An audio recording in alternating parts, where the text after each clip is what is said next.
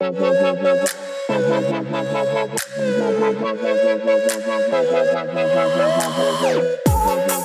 everybody, welcome to part 2 of the post-pandemic church podcast. No, we're here with Craig still. We're going to be continuing our conversation from 2 weeks ago about how we look at the church post-pandemic and the failures, the wins, the thought processes. Drink of what's to come. So sit back, grab a drink, join us, and here we go.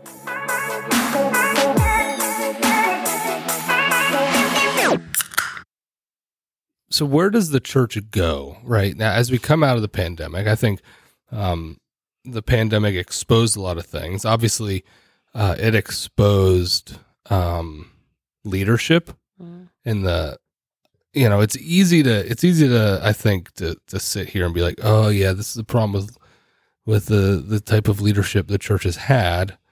I think it's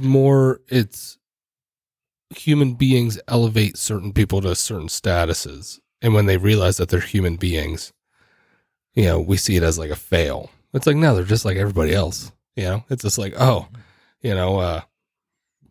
Lentz has 8-pack abs. Of course, like the ladies are like, he's probably surrounded by that kind of attention, but temptation, like constantly, like the attempt that eventually he fell prey. That's why you don't get in shape. Yeah, that's exactly why. I don't do this for me. I just don't want the ladies. Protect your marriage. I'm protecting my marriage. That's right.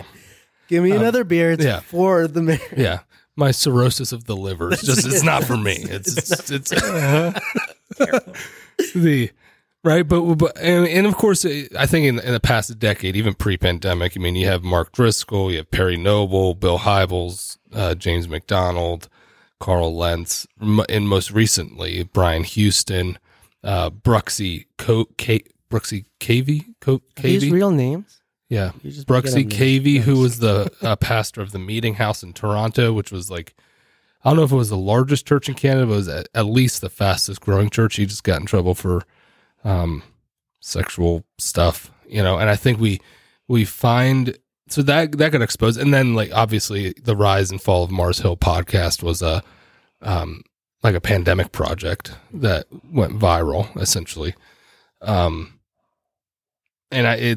so I think it gave us a huge exposure to deficiencies in leadership, but I don't even like discussing leadership in church.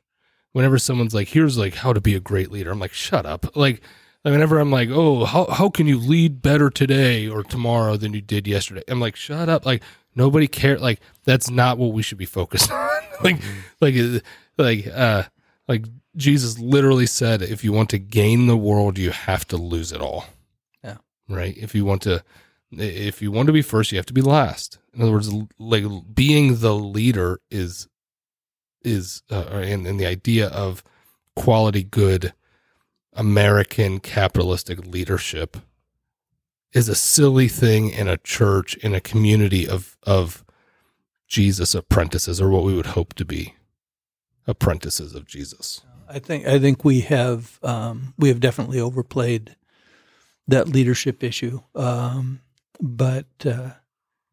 again, I look and I go, yeah, but the key is not so much for me looking backwards and saying, okay, we have to condemn it. We have to figure out what do we need to learn? And, as the question you pose, where do we go from here? Because the reality is we have made mistakes. We will make mistakes. Mm-hmm. We're going to continue to make mistakes. But our goal should be, I think, just to, as best we can, figure out how do we follow Jesus and how do we help others to follow Jesus and live in the kingdom that Jesus said is available to us right now. Yeah. And it's,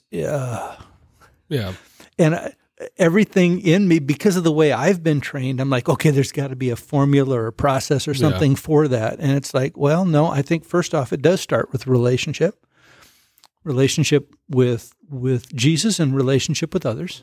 Mm-hmm. And then beyond that, just the realization that he made everybody uniquely different Yeah. means that we have to hold a huge degree of flexibility with regards to how we help others follow him. Yeah. I know I'm not giving any specifics, but it's the stuff that's got me scratching my head these days because I'm like, everything in me wants to make this a simple process, and I don't think it is. I think at the center of it, God very much intended for there to be dependency on him and dependency on his leading and dependency on the power of the Holy Spirit to move in our midst. I mean, I think all those things were things that that are actually supposed to be at the center of how we see church and how we see following Jesus. And my humanness wants to put something else there that I feel like I can control or master. Yeah. Yeah. Mm-hmm. Yeah. I think, I think going into the future, I think the church has to recognize that their place has to be kind of almost radically centrist. In other words, especially in the United States, not politically central, like whatever. I don't care what you believe politically. I just don't. I really don't care. It's of this world. Yeah. But like it has to be the place, it has to be the meeting place. Like, what's the Mark Sayre podcast? That is Rebuilders. So Mark Sayre is a Australian pastor and thinker. Yeah, Jesse, you know. I listened to it. Oh, did you? Oh. I was like, based on Craig. Yeah. Craig shared it with me. But he has this podcast called Rebuilders, but he talks about kind of the difference between pluralism, which is what I think we were born in, but we grew out of, right? So pluralism, which was kind of a postmodern idea, I think he used the word, like basically explained it like pluralism was, I'm a Christian, my buddy's a Muslim, we disagree on stuff, but we could still sit at the bar and have a beer, or we could still go to the football game and cheer for the same team, or we could still be neighbors and cordial. That's pluralism. It's just like, you believe what you believe, I believe what I believe. Let's still be friends. To what I think he calls, it's ideological maximalism.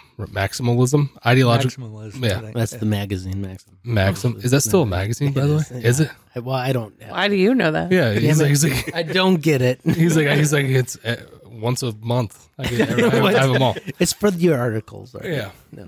Yeah. Go ahead. I'm trying to find that new cologne.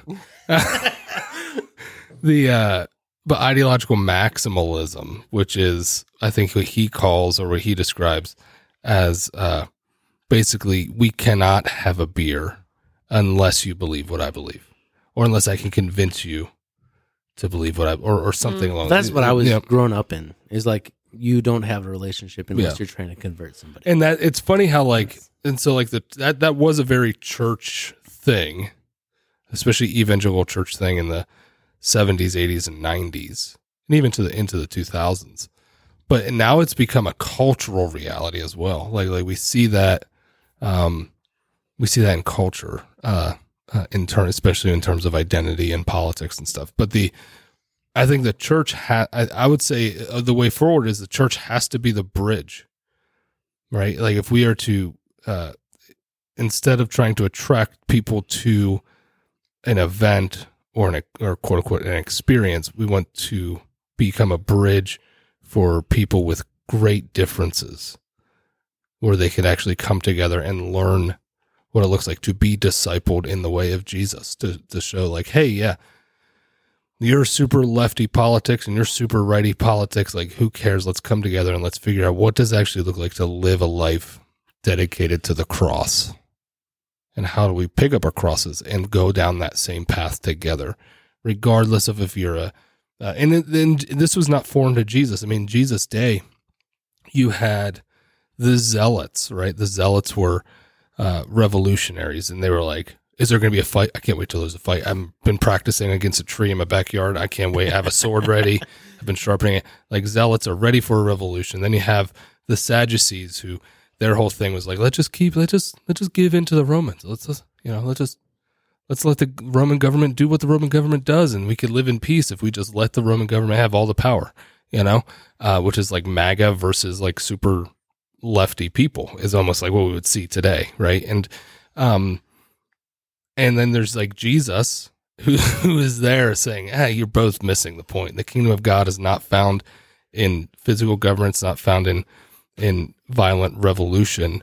It is found in a different path, and that's to take up your cross and to move down that the windy and narrow road. It's to go all the way.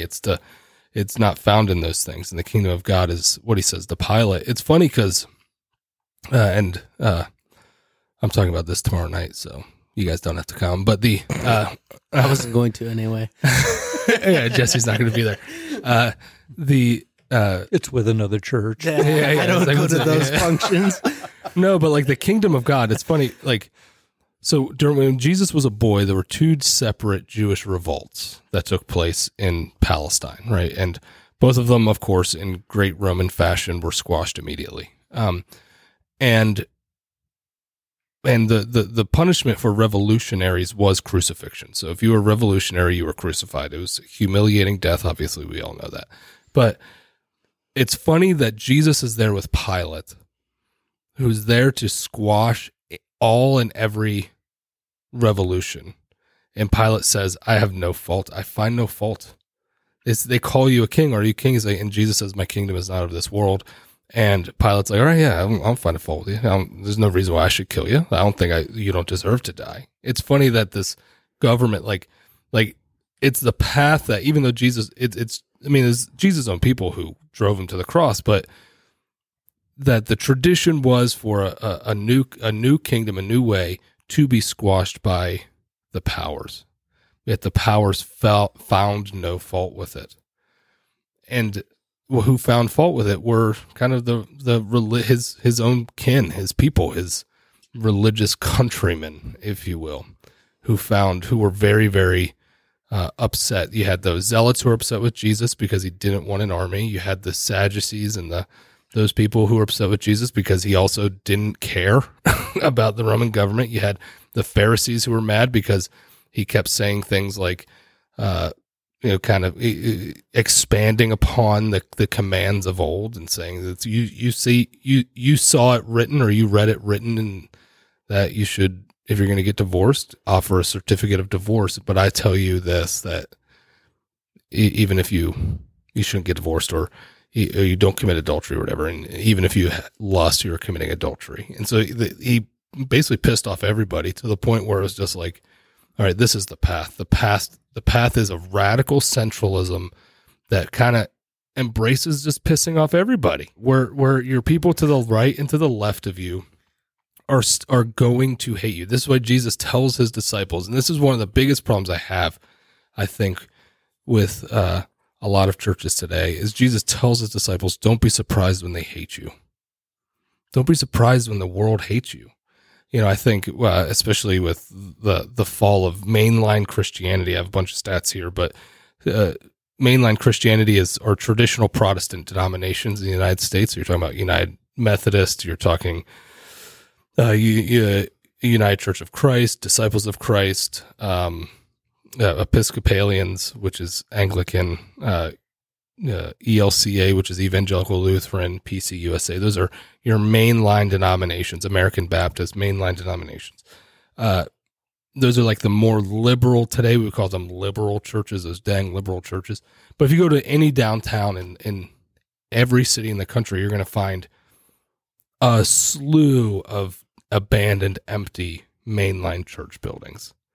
And I think the reason for that, if I had to pinpoint a reason for that, is because they stopped embracing people being pissed at them. I feel like they grew into a way where it's like, I don't want to make anybody mad, especially the cultural powers. I don't want to make the cultural powers mad. So I'm going to give into like what they desire. Slight issue with that. Yeah. I mean, not really. I agree, but I think the harder part that I've seen in a vast amount of Christian culture is that you understand being mad at you for any reason, a biblical reason. And I think that's the harder part that there is that. Yeah, it's like, well, yeah, we should, and that's where it comes in down to like politics a lot of times, and there's a lot of arguments that way, back and forth. But then like, it's like you need to be looked at, or I guess like persecuted for the right reasons.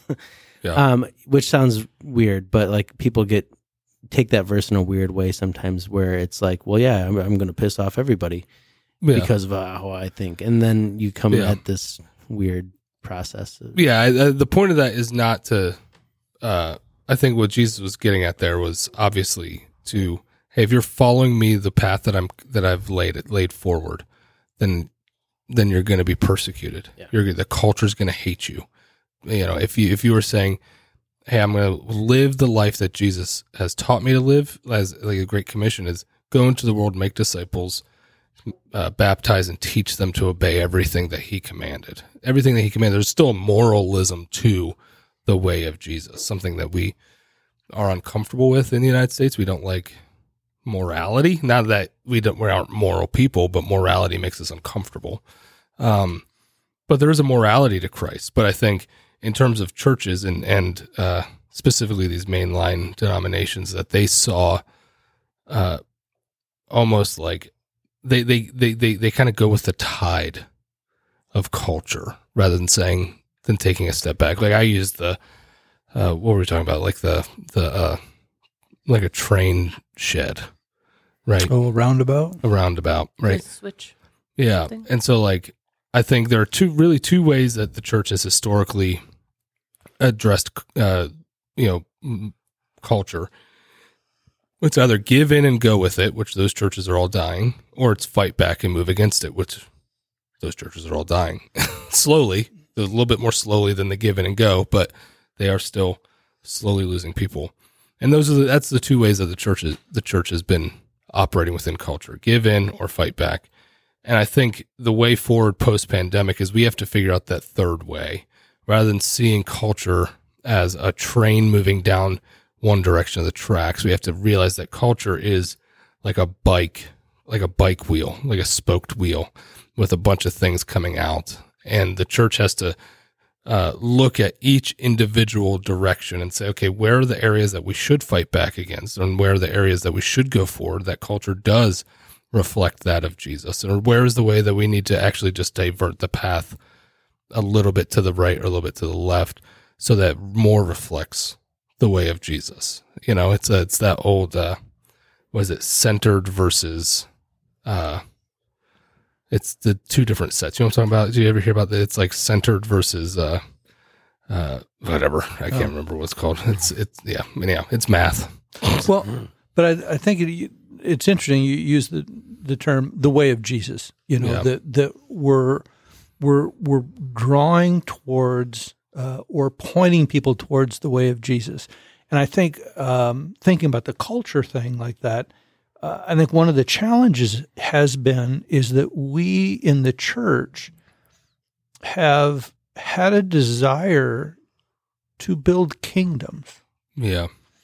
Kingdoms that reflected not just Jesus, but the greatness of the church or the greatness of, so we had this propensity to, again, want to have our name on things, and I would call them kingdoms of influence, kingdoms of notoriety, kingdoms of popularity, these kingdoms that are actually, when you dig deep, they're contrary to the way of Jesus. The way, at times I guess they probably aren't, but the deal is the way of Jesus is has nothing to do with earthly kingdoms. Yeah, for sure. The way of Jesus is the way that we need to point everything towards. Yeah. And the way of Jesus does not lead to, I think it's kind of ironic that you talk about Pilate. It's like, candidly, I don't see a threat here. Yeah. He's like, I don't even know what you guys are. Yeah. There's nothing here. Yeah. And the way of Jesus was so foreign to how he thought that he couldn't even see the kingdom. Yeah. he couldn't see the way of Jesus. Yeah. I think in the post-pandemic world, the church obviously has to become far more focused on disciple making than it has been. That's been like the story pre-pandemic. The church needs to be more focused on disciple making. But I think it's more imperative now. I think it's become more apparent, like urgency. Like the urgency of disciple making has become more apparent, I think, to a lot of people. And there's a whole slew. We could probably do an episode on what it means to be a disciple, what a disciple making actually is at some point. But then at the same time, we have to recognize, like, what are the things that people are dealing with in this world, and how does the church address them in a true gospel centric way, whether it's politics or identity, sexual, gender, whatever's going on in the world. How does the church address them in a loving way, but also a way that reflects the kingdom of God? Like, should we, yeah. Can I just back up one sentence here?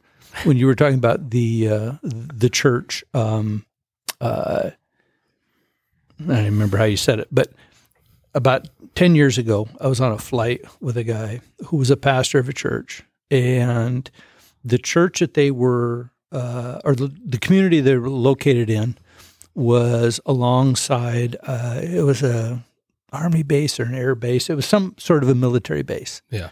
And I remember just being so intrigued with the conversation we were having, because he said, Craig, he says, here's our deal. He says, we know that 50% of our church will leave every 18 months. Yeah. Because they're going to ship out. We have 18 months to prepare them to step into the world without our assistance. Yeah.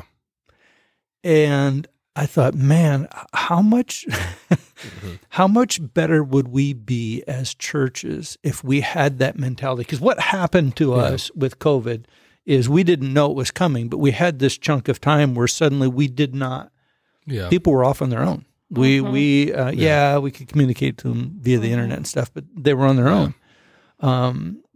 What if we had a mentality that said, there's no guarantee that we're going to have tomorrow. There's no guarantee that we're going to have next year. I think right now we think in terms of, again, this whole kingdom building. Yeah. Our church is going to grow, and 10 years from now it's going to be like this. Yeah. It's like, no, we don't know that. Yeah, we don't, We have no idea. What if we had a little bit more actually short-term mentality, a sense of urgency that said we need to prepare people to go out on their own. Yeah. And I think that'd be interesting even in being less, I'm not going to use the right word. Let me think about this. Less closed-minded with the people that are in our church building. Like right now we focus so much on keeping everyone in and with us and then when they do leave, it's a big deal. We're hurt, we're offended, we're questioning what we did, why they left, whatever. But what if we switch to that mentality of like, there's no guarantee how long anyone will be here, and not even like a leaving this world kind of a way, but like life takes them to for a move or they just choose to be part of another community, or they do whatever. But like, why not just focus on what, like right now they are here. What can we teach them? How can we shepherd them? How can we, bring them closer to Jesus and their relationship with God instead of focusing on the ones who leave or being internal with like keeping them in instead. Like that. I mean, that would be a huge mind shift. I think again, that's a healthier way of looking at it. Again, if we keep saying heaven is here now, why not focus on now? Like let's be short term with this. And I think that's the harder part is the more we talk about that over and over again, I think that's like getting really set into my thought. He caught himself. My way of thinking. I don't know. It's just into getting set in. Deep recesses of your mind. Yeah. But it's never using it in a wrong place. The point where it just drives me nuts when people still keep talking about like, well, after this life or after after like just focus on now. Yeah. Like you have now to make a difference. You have now to pour into what you have.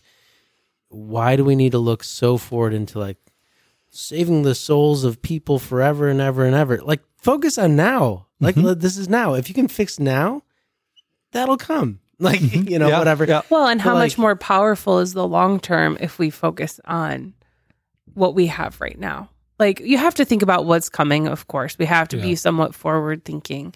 But if we could just focus on the people in our community in this moment, and then like we can be having conversations about what comes next, but not in a way that ignores those people or in a way that only focuses on retaining those people, Yeah. but in a way that is, I mean, at the end of the day, church is a business, like forward thinking, like people have to get paid. People rely on income. People rely on like a building has to be paid for. There are certain things that do have to be talked about Well, this- as much as we don't like it. This is what we said in leadership for years, though. Now is that like we're doing things right if we're sending people away. Yeah. That's what we should. It's be okay doing. if people Yeah. walk away. We have to be, and I think, I think that we have to become focused on equipping. The church has to be an equipping body.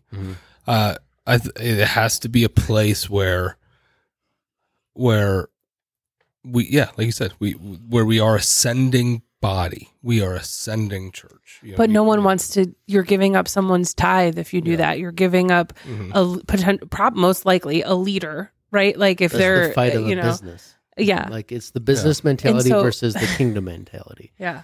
Because we are a business. You have to be a business to function, but Yeah. at the same time, you have to fight that. Yeah, unfortunately, If like, you have payroll, you're a business. Sorry about it. Yeah, I mean this is true, but again, I want to be careful about how much our culture has shaped our thinking on that and our view of that. Yeah. And can you actually take a dive into Scripture and back up that pendulum position? Again, it's always a tension to be managed. It's not an either or, but is it in the right spot? So yeah, I mean, I think it comes down to the focus. Like, is your focus on the business of what you have to, what needs to be done, and who needs to get paid, and those kinds of things, versus is your focus on the kingdom and the community that you're building? I think if you if you focus there, the other stuff will take care of itself. But what we do instead is we focus on putting one guy on a pedestal. Pedestal. What did I say? it is weird? a pedestal, right? Is it? Pedestal. Now I have to look up the word. That seems weird. What do you think Is I'm it supposed to pedestal? say? Oh, it's I mean, ale. I did It's say it ale. weird. It's ale. fine. Yeah. Anyway, but we put one person. I was like, hold on. We put- the thought process is that we put one person on a. Yeah. at a stool. Anyway, but we put this one It's a stool person with pedals. Yeah. in a place of power that ultimately they will let us down because they're not God, right? Like they're Right. human. Yeah. And then we're disappointed when someone has an affair or has a like very earthly problems. Yeah. And it's like, well, Yeah. they're still a human. Like they may still mess up. And what we need instead, we need to be focused over here on keep growing the Yeah. kingdom. And we're not like when we focus on one person, essentially replacing Jesus in that Yeah. respect, right? Like that's really what they're doing. It does, They're, yeah, for sure. And so how do we swing like that tension that Craig was talking about? Like it is business in some regard, but it is also not what the I what think the the hard point part is. is there's no true answer to that. There's though, not. because there's no set way because you do have to flow with that pendulum. You have And to be say, in like, constant check of where you're. if you're where saying, at. you know, we don't want to pour into this person or this and that, or that like their mess ups now we can't have them around. Like, but there's also forgiveness and understanding, but you don't also want to put somebody poisonous back into a bad spot. There's like, it's just like, it's a flow. You have to understand like all of that is perspective and situational. and therein lies the need for followership of Jesus and the need of the presence of the Holy Spirit to help give us discernment in those moments. Yeah. At what point on the pendulum are we at, and is it the right spot? Yeah. And, you know, I think there again, we try to, at least I do, I have this propensity to, okay, I'll figure this out and figure out what's the right answer. Yeah. Well, Here's actually, the formula. Yeah. And what is the right answer is what is God prompting us to do right now? Yeah.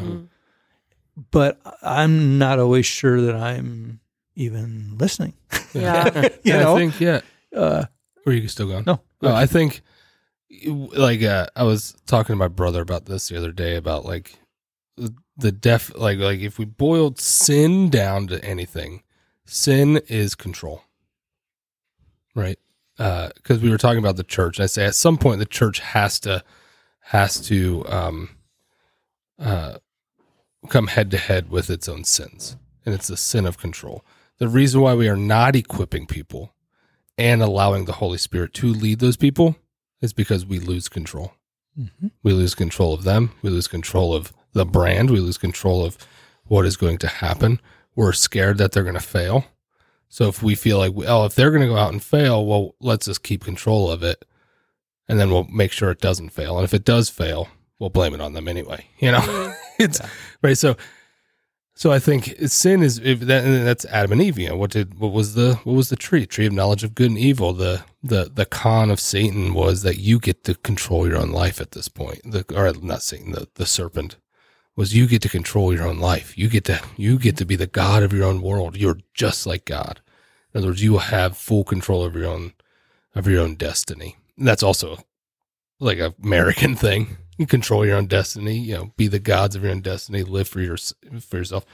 But I think the greatest sin of the church is control. We want control over the mass. We want control over the people. I used to say this in church all the time. I was like, Jesus, when the crowd showed up, Jesus said the craziest stuff, right? Mm-hmm. When he was talking with his disciples, he said like the things that we love is the stuff that when he's talking to just his disciples. But the second the crowd showed up, that's when he got into take up your cross stuff. That's when he starts telling people to hate their father and mother. That's when, that's when Jesus starts saying stuff that's crazy. And I think the point there was, hey, in order to follow Jesus means that we have to give up our own autonomy, which is not American. That's not an American ideal, giving up our own autonomy.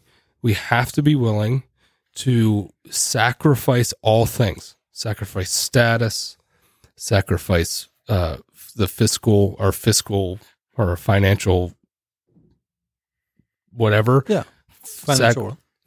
Sacrifice commerce, marketplace. You know, you read Revelation. Half of Revelation is about people not being able to buy in the market. That's like half of what Revelation's about. Like they're not going to let you buy and sell in the market. You're not going to be able to live. You're not going to be able to make money. So we have to be willing to sacrifice those things. And and when we do that and we become fully submitted to the Spirit of God, and if the church truly believes in the Holy Spirit's leadership and direction, then we should say, we should treat the church in open hands, right? We should say, okay, you need to go. You need to go plant a church, start a community, right? Mm-hmm. Go do a thing. Go into the world and make more disciples. That was Jesus' last command. It wasn't like, no, you guys, I'm going to stick around for a little while because I'm not sure if you're going to do it right. It was go into the world, make disciples, teach them, baptize them, and just do it. The Holy Spirit's coming. The Holy Spirit will lead you. Always. And then like, I love the story of Apollos, because Apollos is like out there preaching and stuff. And he's in Ephesus, and he gets, like people are listening to him. He's like, oh, he's a really good preacher, but he has no idea what he's talking about. And so Priscilla and Aquila pull him aside. We're like, you need to come to our house. We need to actually teach you what the gospel and teach you a little bit more, and then send you out. And they did. There was an equipping nature that happened with Apollos, is how he ended up in Corinth. But, and then caused a whole slew of headaches for Paul. But but you know, we have to, you know, Paul didn't stick around more than a couple years at certain churches and kept moving. You know? Well, and I think there's always, again, a fear factor in that, where people get worried, like, oh, I'm going to mess up, or I don't know what I'm doing. And take it from us, we were like 20 when we started a church, didn't know what the hell we're doing. 25. We're older than you think. And, you know, we've made mistakes along the way, but you do it. You have to do it. I feel like those are the things where, like, if you have the moderate that's not even a word, equipability. You've been equipped to be able to do these things. Yeah, you probably aren't ready. You probably don't feel ready. You don't think you can do it. But yeah, sometimes you just got to have to go do it. And that's what we ended up doing with the church. And you still look back and say like, oh, I messed up here. But that's growth. That's learning. Right. And over the years, again, I don't have the same spiritual path or mentality that I did when we started the church. Yeah. But that's part of growth. Yeah. And you should be growing. Yeah. That's like, and if you get to a point where you can't learn and grow, you might as well die. Like, and that sounds harsh, but for real, like if you can't get to a point where you understand you have something to learn, that's always going to be the case. So go and start something. Yeah. I think that's the other thing to be said, because most people don't, like, I have a job, I have this and that. Yeah, you do. It is this weird thing that somehow or another, I think we think that once we choose to follow Jesus, now we should be able to live at some given level. Yeah. There's a level of maturity that must come with that decision Immediately. immediately. Yeah. And it makes a lot of weird people. It makes a lot of weird people. Yeah, and I'm like, we would have no expectations of that of our kids. Yeah. None. Yeah. Yet, but somehow or another, we perceive that God has that perception of us. It's like, no, he knows what he saved. Yeah. He knows what he died for. So the other thing you brought up again, and I think sometime we need to actually just have a whole long conversation around fear. Yeah. Because I think fear is so much more prevalent in our society than we want to. It's almost the water we swim in, so we just don't even recognize it anymore. Yeah. And I think COVID definitely exposed a whole bunch of that. Absolutely. And I think how many things we do say, how we react are rooted in fear that we don't think are. Yep. Like staying at the same job that you hate for 25 years because you're fearful of what would happen if you left. Or and we justify by saying, "Well, that's a wise decision because there's a retirement plan. That's right, and I get a good, So, no, that's not fear. That's wisdom. It's like, no, it's not. Oh, yeah. You you get to live comfortably for 10 years after you retire? Like, cool. I mean, if you can retire. it's so much more than that. I mean, it's mental health for sure. It's, the pandemic as a whole, politics, any of those things. Like we live in, what people misunderstand, I think, is what fear really is. Like there's so many things that are rooted in fear that people put other titles on. Yeah, we just dress it up. Yeah. Make it look cute. That's right. I'm hesitant. I'm whatever emotion you want to call it. I think also just like being smart, guys. Cautious. That's right. Just being smart, cautious. Oh yes. Like for me, the pandemic, I went from being like a fairly moderate, purposeful. I always called myself a purposeful political moderate. In other words, he loves really wordy names for things. So, like, I don't care. This is basically what it was.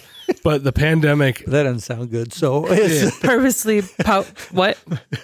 Purposefully politically moderate. PPM. PPM. You're pan-political. But the pandemic happened, and I became an anarchist. Haven't you been an anarchist since you were in the military?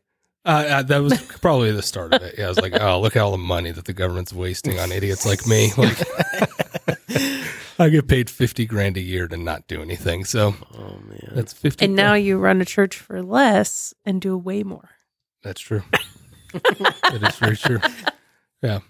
And thus, we experience the kingdom. Yeah. A sacrifice, right? A sacrifice. Mm-hmm. I went from free healthcare to no healthcare. Still free. It's still free, yeah. It is still free. Quality has changed, maybe. Yeah, quality has changed. I can't just go. Like, I have a doctor's appointment Heather made 2 months ago. It's not till July. Absurd. Yeah. Okay, well, I have one question. I think we've talked a lot about, we talked about a lot, but what do we do? Like as people who, let's just eliminate leadership, like all of us are in leadership to some regard in the church but if you're a person who is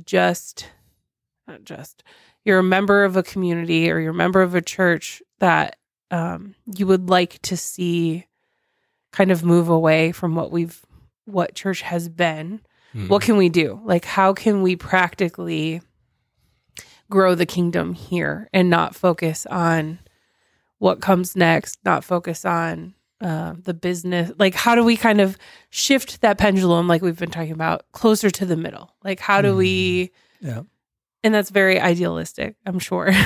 But I think before we like end this, we should talk about what we can do on a more personal level. Like, most people who listen to this probably aren't in church leadership, I would guess. Or if they are, great. This will still be really practical for them. But if you aren't, and you're just part of a community, which is just as important. I'm not elevating leadership. That sounded like I was elevating leadership, and I'm not. I think we could hit both thoughts, though. I mean, that's fine. I just I would like to not resolve, because I don't think there's resolution here, but how do we become more wise in our consumption of church and our participation in the kingdom while we're here and now? Yeah. I still think there's a massive call to build relationship. If you're an attendee at a church, pour into your community and relationships there. I think that's a huge thing that I think is missing in a lot of churches. And quite honestly, ours was missing that for years, I think, and I think we've gotten better at it. And I think that's something that can always grow, is your relationships and community. But also, again, the thought of saying, maybe I'm not here forever. Maybe I won't be here forever. But while I'm here, I'm going to make as much of an impact and learn as much as I can at that same time. Because I think the other thing is, anyone coming from another church or other learning anywhere else, you come in thinking like you have answers, you have things. Be willing to grow. Yeah. Be willing to hear other people that don't necessarily agree with you. I think that's one huge thing that I've been learning. Like, our church is very diverse in thought process, I would say. Yeah. And I think sometimes it was diverse in what? Drink. It's never wrong when he uses it. It's just I just use it a lot. It just makes sense when I say it. But it's. I think we're just diverse, and I shut up. But be willing to hear that, because I feel like most people come at it with a angle in a plan to say, well, here's why you're wrong, though. Yeah. And sometimes that's needed. Sometimes that's okay to like speak up about something you notice is truly wrong with the community. But I feel like at a certain age or a certain point, we all feel like we know enough, or we've heard enough. Yeah. And you don't need to really other than just reminders, oh, I should do this better, I guess. Is the fact that you should, the opposite side of a way of thinking always has something to teach you, even if you don't agree with it. And I think that's huge in a church, let alone life. That's one thing I would say. I don't know. I just got your text. Yeah, you didn't do it. It's right. Well, I think I agree with you. And the other part I would add to that probably is it's about sharing life, not ideas. Mm-hmm. It's about literally getting to know one another at a level that where you really feel known. Yeah. Where you feel known on several fronts. I mean, you feel known emotionally, you feel known relationally, you feel known spiritually. I think one of the things that we don't do a good job of is having enough intentional conversations, not about theology, but about literally what's Jesus pushing on me on these days? Mm-hmm. What's he convicting me on, or what is he encouraging me on, or what am I discovering about him? I think we've lost the joy of discovery, because we've drawn up battle lines, and again, based on fear, we try to defend positions rather than the joy of discovering the God is bigger than we will ever be able to wrap our minds around. He is more complex. He is more creative. So we have this opportunity to together explore who God is and explore how He's made one another. I think therein lies kind of the mystery. There have been times in my life where, how would I say? My heart's been very cold towards God. Yeah. And I've been so thankful for people because I felt like I have been in rooms with people. I'm like, oh my goodness, that person is Jesus to me right now. You could just tell Jesus was using them to he was speaking right to my heart through the words that they had. Yeah. And so that you don't have to wait for a church or wait for a program to step into that. That's a matter of literally just committing to relationship, as you said, and being intentional with it and stepping into it. Because relationships, candidly, without intentionality, they can plateau and just stay at a given place. Yeah. Where they no longer feed your soul.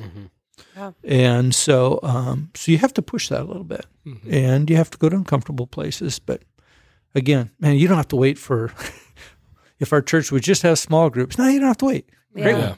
You know, it just take a step. Yeah, just do one. That's one thing I think we try to have that mentality at our church. At least it's like, if you want something, then just do it.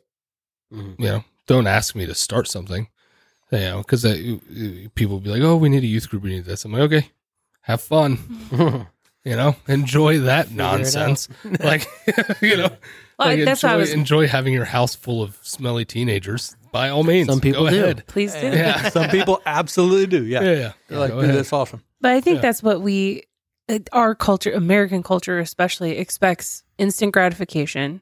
They expect being served. Yeah. They expect people to meet their needs, Yeah. and It's to have the transactional, resources to right? do Yeah. so as their needs come up, Yeah. right? And I think all we can do as like the body of Christ right now is to, I mean, we say this a lot, but like to be a good person, to be intentional with your relationships, to be part of a community, to be aware of people around you that maybe don't know God yet, and like how you can share what that's meant for you and not rely so heavily on the church corporately. And at the end of the day, like if we look at church corporately, like it is somewhat set up to let us down, right? Like the way we've now made it is somewhat set up to be hurt by leadership, to be disappointed by the people in charge, to be offended by politics within that church, to be any number of things. And so if we can focus on what we can do to make it better instead of what it can do to serve us, I mean, that's pretty much, to me, like that's the only way. Like that's what the pandemic, I think, also taught me, was like the church, we're noticing like how much the church was just serving all of the people within it instead of saying like, how can we help? Because if you were just attending church, you couldn't help during the pandemic. No, yeah. They needed to just, and that just kind of opened up that glaring wound of sorts of saying like, how many people were just being, Consumers. just consuming what the church had for them instead of coming alongside with that, what the corporate church is doing and growing the kingdom of God. Yeah, because that's what church is. It's a body of participation. Yeah. Right? I think so. Like to your question, like what can we do? Is I'd say the first thing bluntly is stop consuming. Like easy. Like stop looking for a church that you feel feeds your soul. Like stop doing that. Like participate. Find a community, even if the preaching is not up to your speed or the music is not up to your speed. Who cares? Find a community that and just participate in it. Figure out a way to participate. It's you don't have to agree with the teaching. You don't have to agree with the lyrics, I guess. I don't know, or what they do, or where they meet, or where they spend their money, or whatever it is. but figure out a way to participate. Because I think that like you said, you going back to the pandemic. Imagine if leading up into the pandemic, our 50 people were all participants and said, okay, how can we still be the church? Rather than, are you guys still going to do Sundays? Like that was are you guys still going to? What are you going to do for Sunday mornings? Yeah. Imagine if we had just had 50 people saying, okay, let's figure out how do we continue being the church? Participate, stop consuming. Easy. Stop consuming. 2 hours to figure that out. That's again what I was saying too about. I said it vaguely about like just go and start a church, but like that applies to your community too. You go and be sent in your community. That's okay. Yeah, you don't have to go start a church, but like go and be sent and follow what you're being called to do, whether start a leadership with kids or whatever. Yeah, I don't know, whatever it is, but like follow. That's the first crack in I haven't cracked in a while. That's his other tick. So it's worldview or whatever. Go ahead. And cracking voice. Skip thought the process. crack. Go ahead. Well, no, I mean, I don't think if you go back to the early church, I don't think the early church was formed to constrain people. It was formed to release people. It was formed to be able to kind of pool resources to allow them as individuals and as a community them as a community to do things that they as individuals you couldn't do by yourself. Yeah. And I think there is a part of us today that has seen the church as a limiting factor. Well, our church doesn't do that. Yep. Well, that doesn't mean you can't. Yeah. Yeah. Our church, they don't have one of those ministries.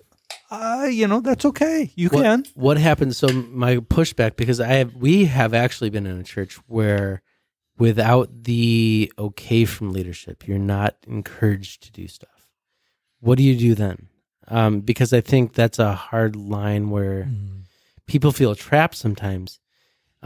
This is like 50 other podcasts we can get into. But I think that's the other hard part is like, next time Craig comes, it'll be the problem of leadership. we'll have like 75 podcasts out of one. Conversations with Craig. It's a new series. But Craig. I like that.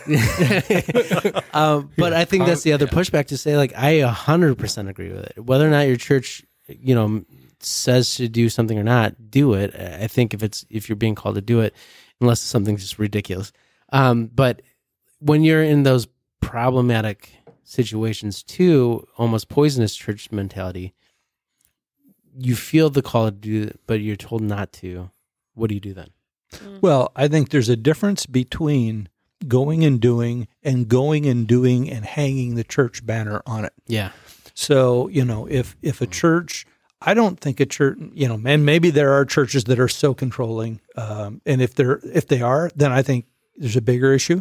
But I don't think most churches are so controlling that they wouldn't say, you can't go volunteer over at that area over there. Mm-hmm. They may say, don't go over there and represent, say that, now, so-and-so church, we're volunteering over there. No, I'm just volunteering over there. Correct, yes. And so discerning the difference of that. I just happen to be wearing my love can such and such church or whatever, I mean, I know. Yeah, that's a very good point because you can take the initiative and do something outside of your church community, but still beneficial to the community you're in. Yeah. And I think that's some people forget that aspect or don't feel like they can do that sometimes. Right. Yeah. And I think that's very good.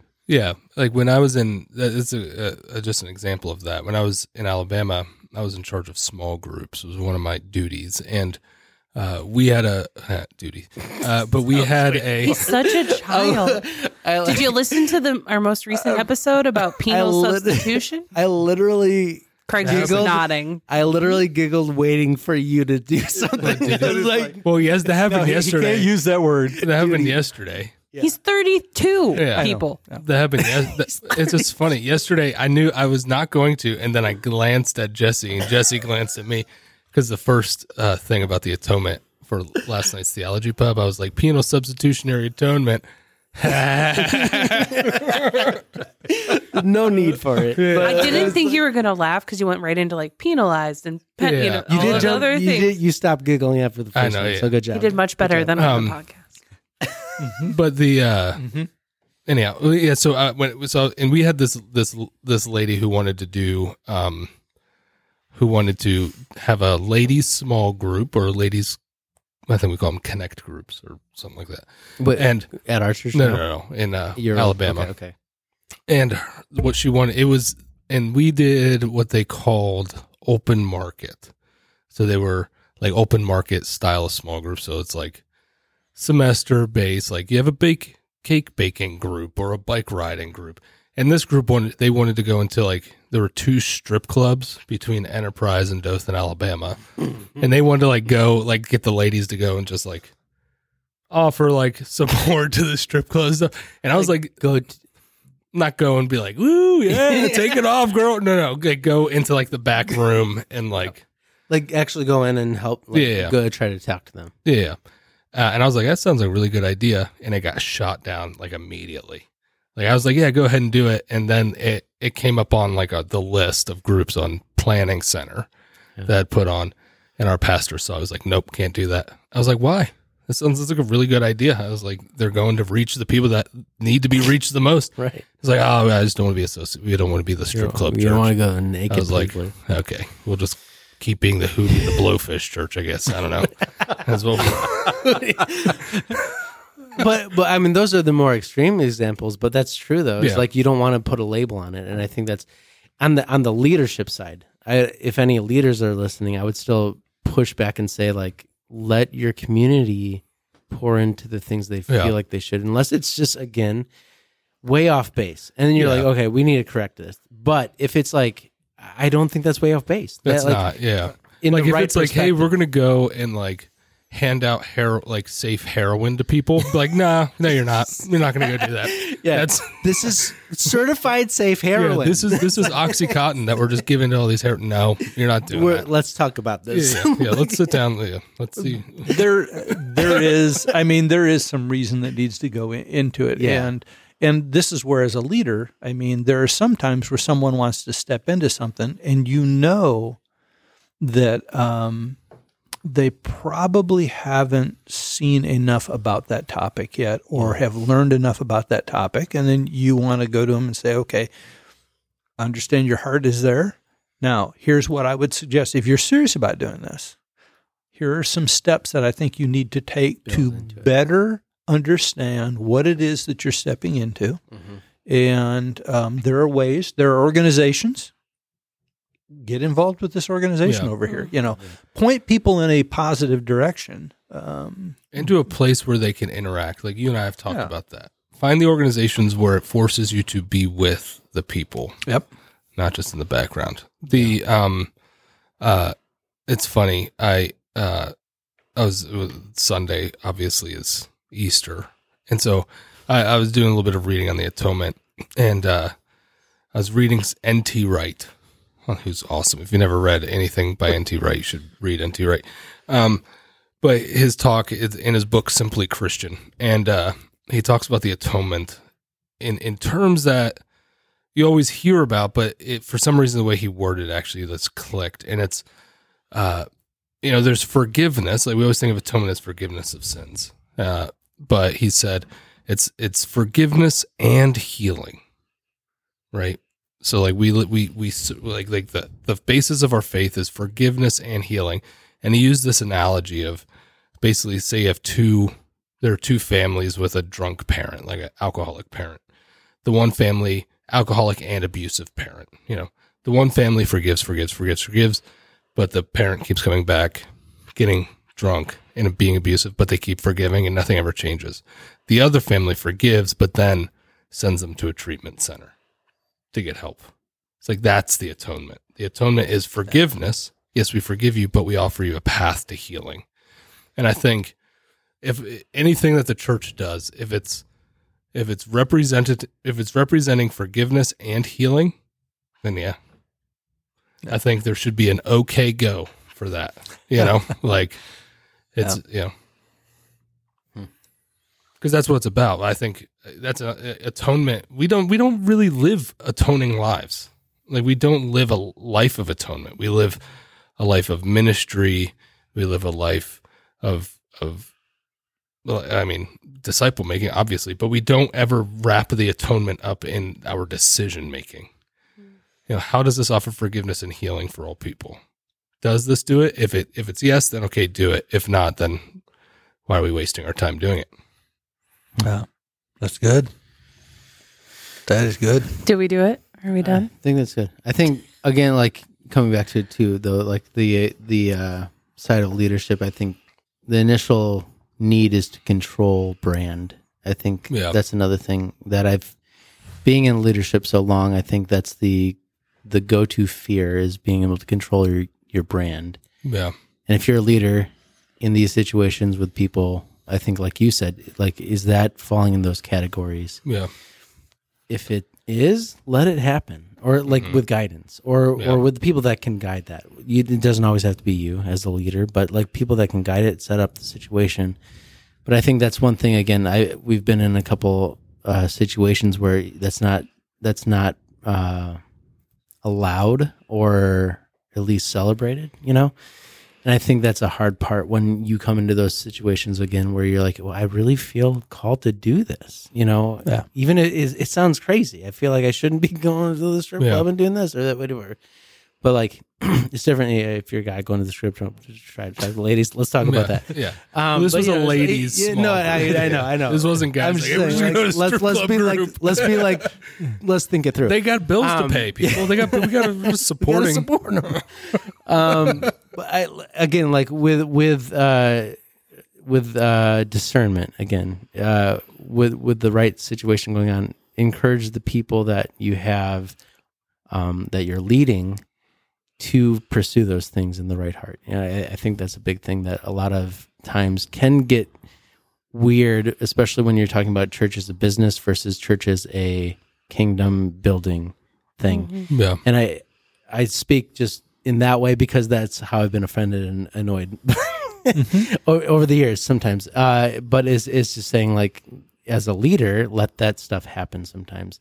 Even if it feels a little uncomfortable, maybe don't put your brand on it, or your church name on it, whatever it is, but encourage it. I think that's a good thing. I think the opposite side of that too, though, is that individually we all need to take some ownership. Like, we need to take ownership for our faith, our relationship with God, our impact on our community. Like, we need to, it's so easy to just let the church be responsible for that for us. And instead, like, we need to take personal ownership over what, like, reading scripture, our prayer life, who we're shepherding, like all of those things. Like, if we could all take 10% more ownership, I think the impact of that would be much greater than what like church leadership could do in the immediate future, right? Like in the next 6 months, like how much more could we all do if we all gave 10%? Like, that's a very, percentage is always a difficult number, but if we all took more ownership in our own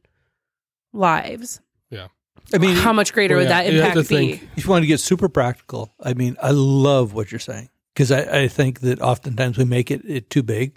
Growth comes in incremental steps. So, I mean, if you wanted to say, I want something really practical, one thing a week. Yeah. For right now, this next week, what am I going to make a conscious decision to do that I probably wouldn't have done before, but I'm just going to do it. Yeah. I'm going to own that. I'm going to say, no, it is up to me. I got to make that call. Yeah. Yeah. I mean, it's, you have to think of, there's 168 hours in the week. We go to church for an hour a week. Mm-hmm. That's 0.6%. Depending on the church. Of the week. Sometimes 2 to 3. Yeah. Right? So it's like most people spend less, almost half of a percentage of their week doing the church thing.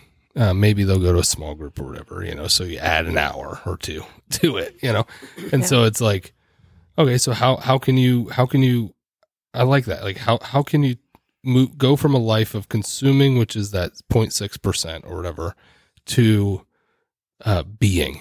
Mm-hmm. Yeah, that's a kind of our whole year at our church is what does it like to be the church, to live the church on every moment. So what are the things that we need to add to our lives that takes us from 0.6 to 1%, and then from 1% to 5%, and then from 5% to 10%, to where at some point that even if we're just hanging out with the family at the house on a Thursday evening, it's still living and being church. It's still, we're still living within the presence of Jesus in the world, you know? Nice. I think that about wraps up every And go issue. back to church. Like, quit sitting at home in your pajamas, you lazy sons of you know what. Does that mean we can Come end on. our live stream? Yeah. You got I to force thought about doing it on Sunday just to force people, but I forgot when you to were announce trying it. to not, when you forgot could to barely announce it. start it. Because you're, Well, yeah, I had Yeah, vertigo yeah. last Sunday, so it's you're like, let's not do it today. like dizzy and No, I think that's good. Let's end it there. We got 2 episodes out of 1. That's great. Less work. It's the same amount of work. Anyway. I mean, that was a huge conversation. it is, Just yeah. to it was huge. huge. Craig's now Oh, the and 4th the- member of the podcast it's and funny, will be so- here every So episode. these statistics, I didn't even realize it until I looked. It's these are Ryan Birch statistics. I was about to. These are Ryan Birch I was about to statistics. say that Yeah. because he literally. Actually, no, he we was need to talking get him about it. on for post-pandemic. We've said that conversation. several times, but that was the statistic he was throwing at us during that Yeah. episode, is saying Yeah. like, and we were looking at each other like, "That's our church." Yeah. Oh no! Yeah. But These are Ryan Birch statistics. He was on our podcast. so let's interview him The about day how he Ruth he Bader was Ginsburg wrong. died. We were interviewing him, and And he's threw a him political scientist, Oh wow! like guy. It was pretty, and also a pastor. And he Pastor, yeah. saw that pop through on a tweet as we were talking to him. But it was a very good He conversation. did predict I think. Biden winning, so I'll give him that. Okay. He did predict Biden. I would like to talk to him about these though. Now that we've gone through this and have experienced some things, I would like to see some new numbers that Yeah. are coming up. That would be good. But yeah, it's a big episode, but I think worthwhile episodes, big episodes. To be continued. The next conversations with Craig. Conversations Leadership. with Creed. Craig, you're going to be on more than you want to be coming up here soon. Yeah, you might Well, as well just considering become he an wasn't original. going to be on this episode until like 4 6 hours ago. Yeah. Yeah, we were just like, Craig, what you It was doing? like I missed theology pub. I was like, well, we're going to talk more. let's do this. Every time you miss church or theology pub, You can just make it You up. have to be on that podcast. We'll allow you to make it up with the podcast. you're 1 hour for the week. Oh, Yeah. You're 0.6%. That's was your heaven so points right there. painful to miss theology pub. It really was. Our conversation for next month should be really interesting. So I'll tell you about that. Yeah, if you guys are in and around Rockford, Yeah, come to Theology want to Pub. join our theology Second pub. Wednesday of every month. What are we talking about next week, Jen? Whatever. next um, month on Theology Next Pub. month. Like basically marketing Jesus. Marketing Jesus. Which yeah. will probably turn into a podcast Matt beforehand. suggested maybe. it, and I was like, Oh, yes. let's do marketing Jesus. So it might be a thing we talk about soon, but we'll talk about that with probably a marketing expert. Probably not. Well, we'll Do just we talk know? about We'll it just get the people across the hall. They're marketing guys. at a bigger church than Yeah, us. a bigger church. So Anyway, so as per usual, find us at all the normal links. Christian AF Podcast. and send us your crazy church stories so we could turn them into Yes, TikToks. I absolutely want to read your insane church stories online or on our podcast. We'd love it. Then that would give us a break from trying to fake plan an episode. Yeah. Regardless of that, just like as we say per usual, Evan, do you want to question your pastor, Your faith, your church, your Your- questions, your Keep- podcast. your podcasts. Keep asking your questions. Find us everywhere. Send us emails. Do all the things. Buy us a drink on our website. Buy us a drink on the website. There's a button for it. If It's you are super a easy. CEO of a Fortune 500 company, Support us. we Literally would pennies love- on the dollar. yeah, we No? would love for you to let us sponsor you, or you Yes. sponsor us rather. We should. We'll say your brand. We'll We'll pay you. We'll hit up your brand. We'll pay you. No. You give us money, and How much more money can we waste on this podcast? And at least once every 15 minutes, we'll say your company's name. Yeah. MacBook And, or like- Apple. Yeah, I'm sure Like Julie, Apple leaders are listening to our podcast. Julie, send us an email if you have people you want us to reach out to. Thank you, to Julie, talk for to. that email. So yeah, And send stop us. saying Rob Bell because we've been there, done that. We tried. We've No, tried. we will continue to try. He will be on the podcast. Relentless until we're hit with a restraining order. We will try.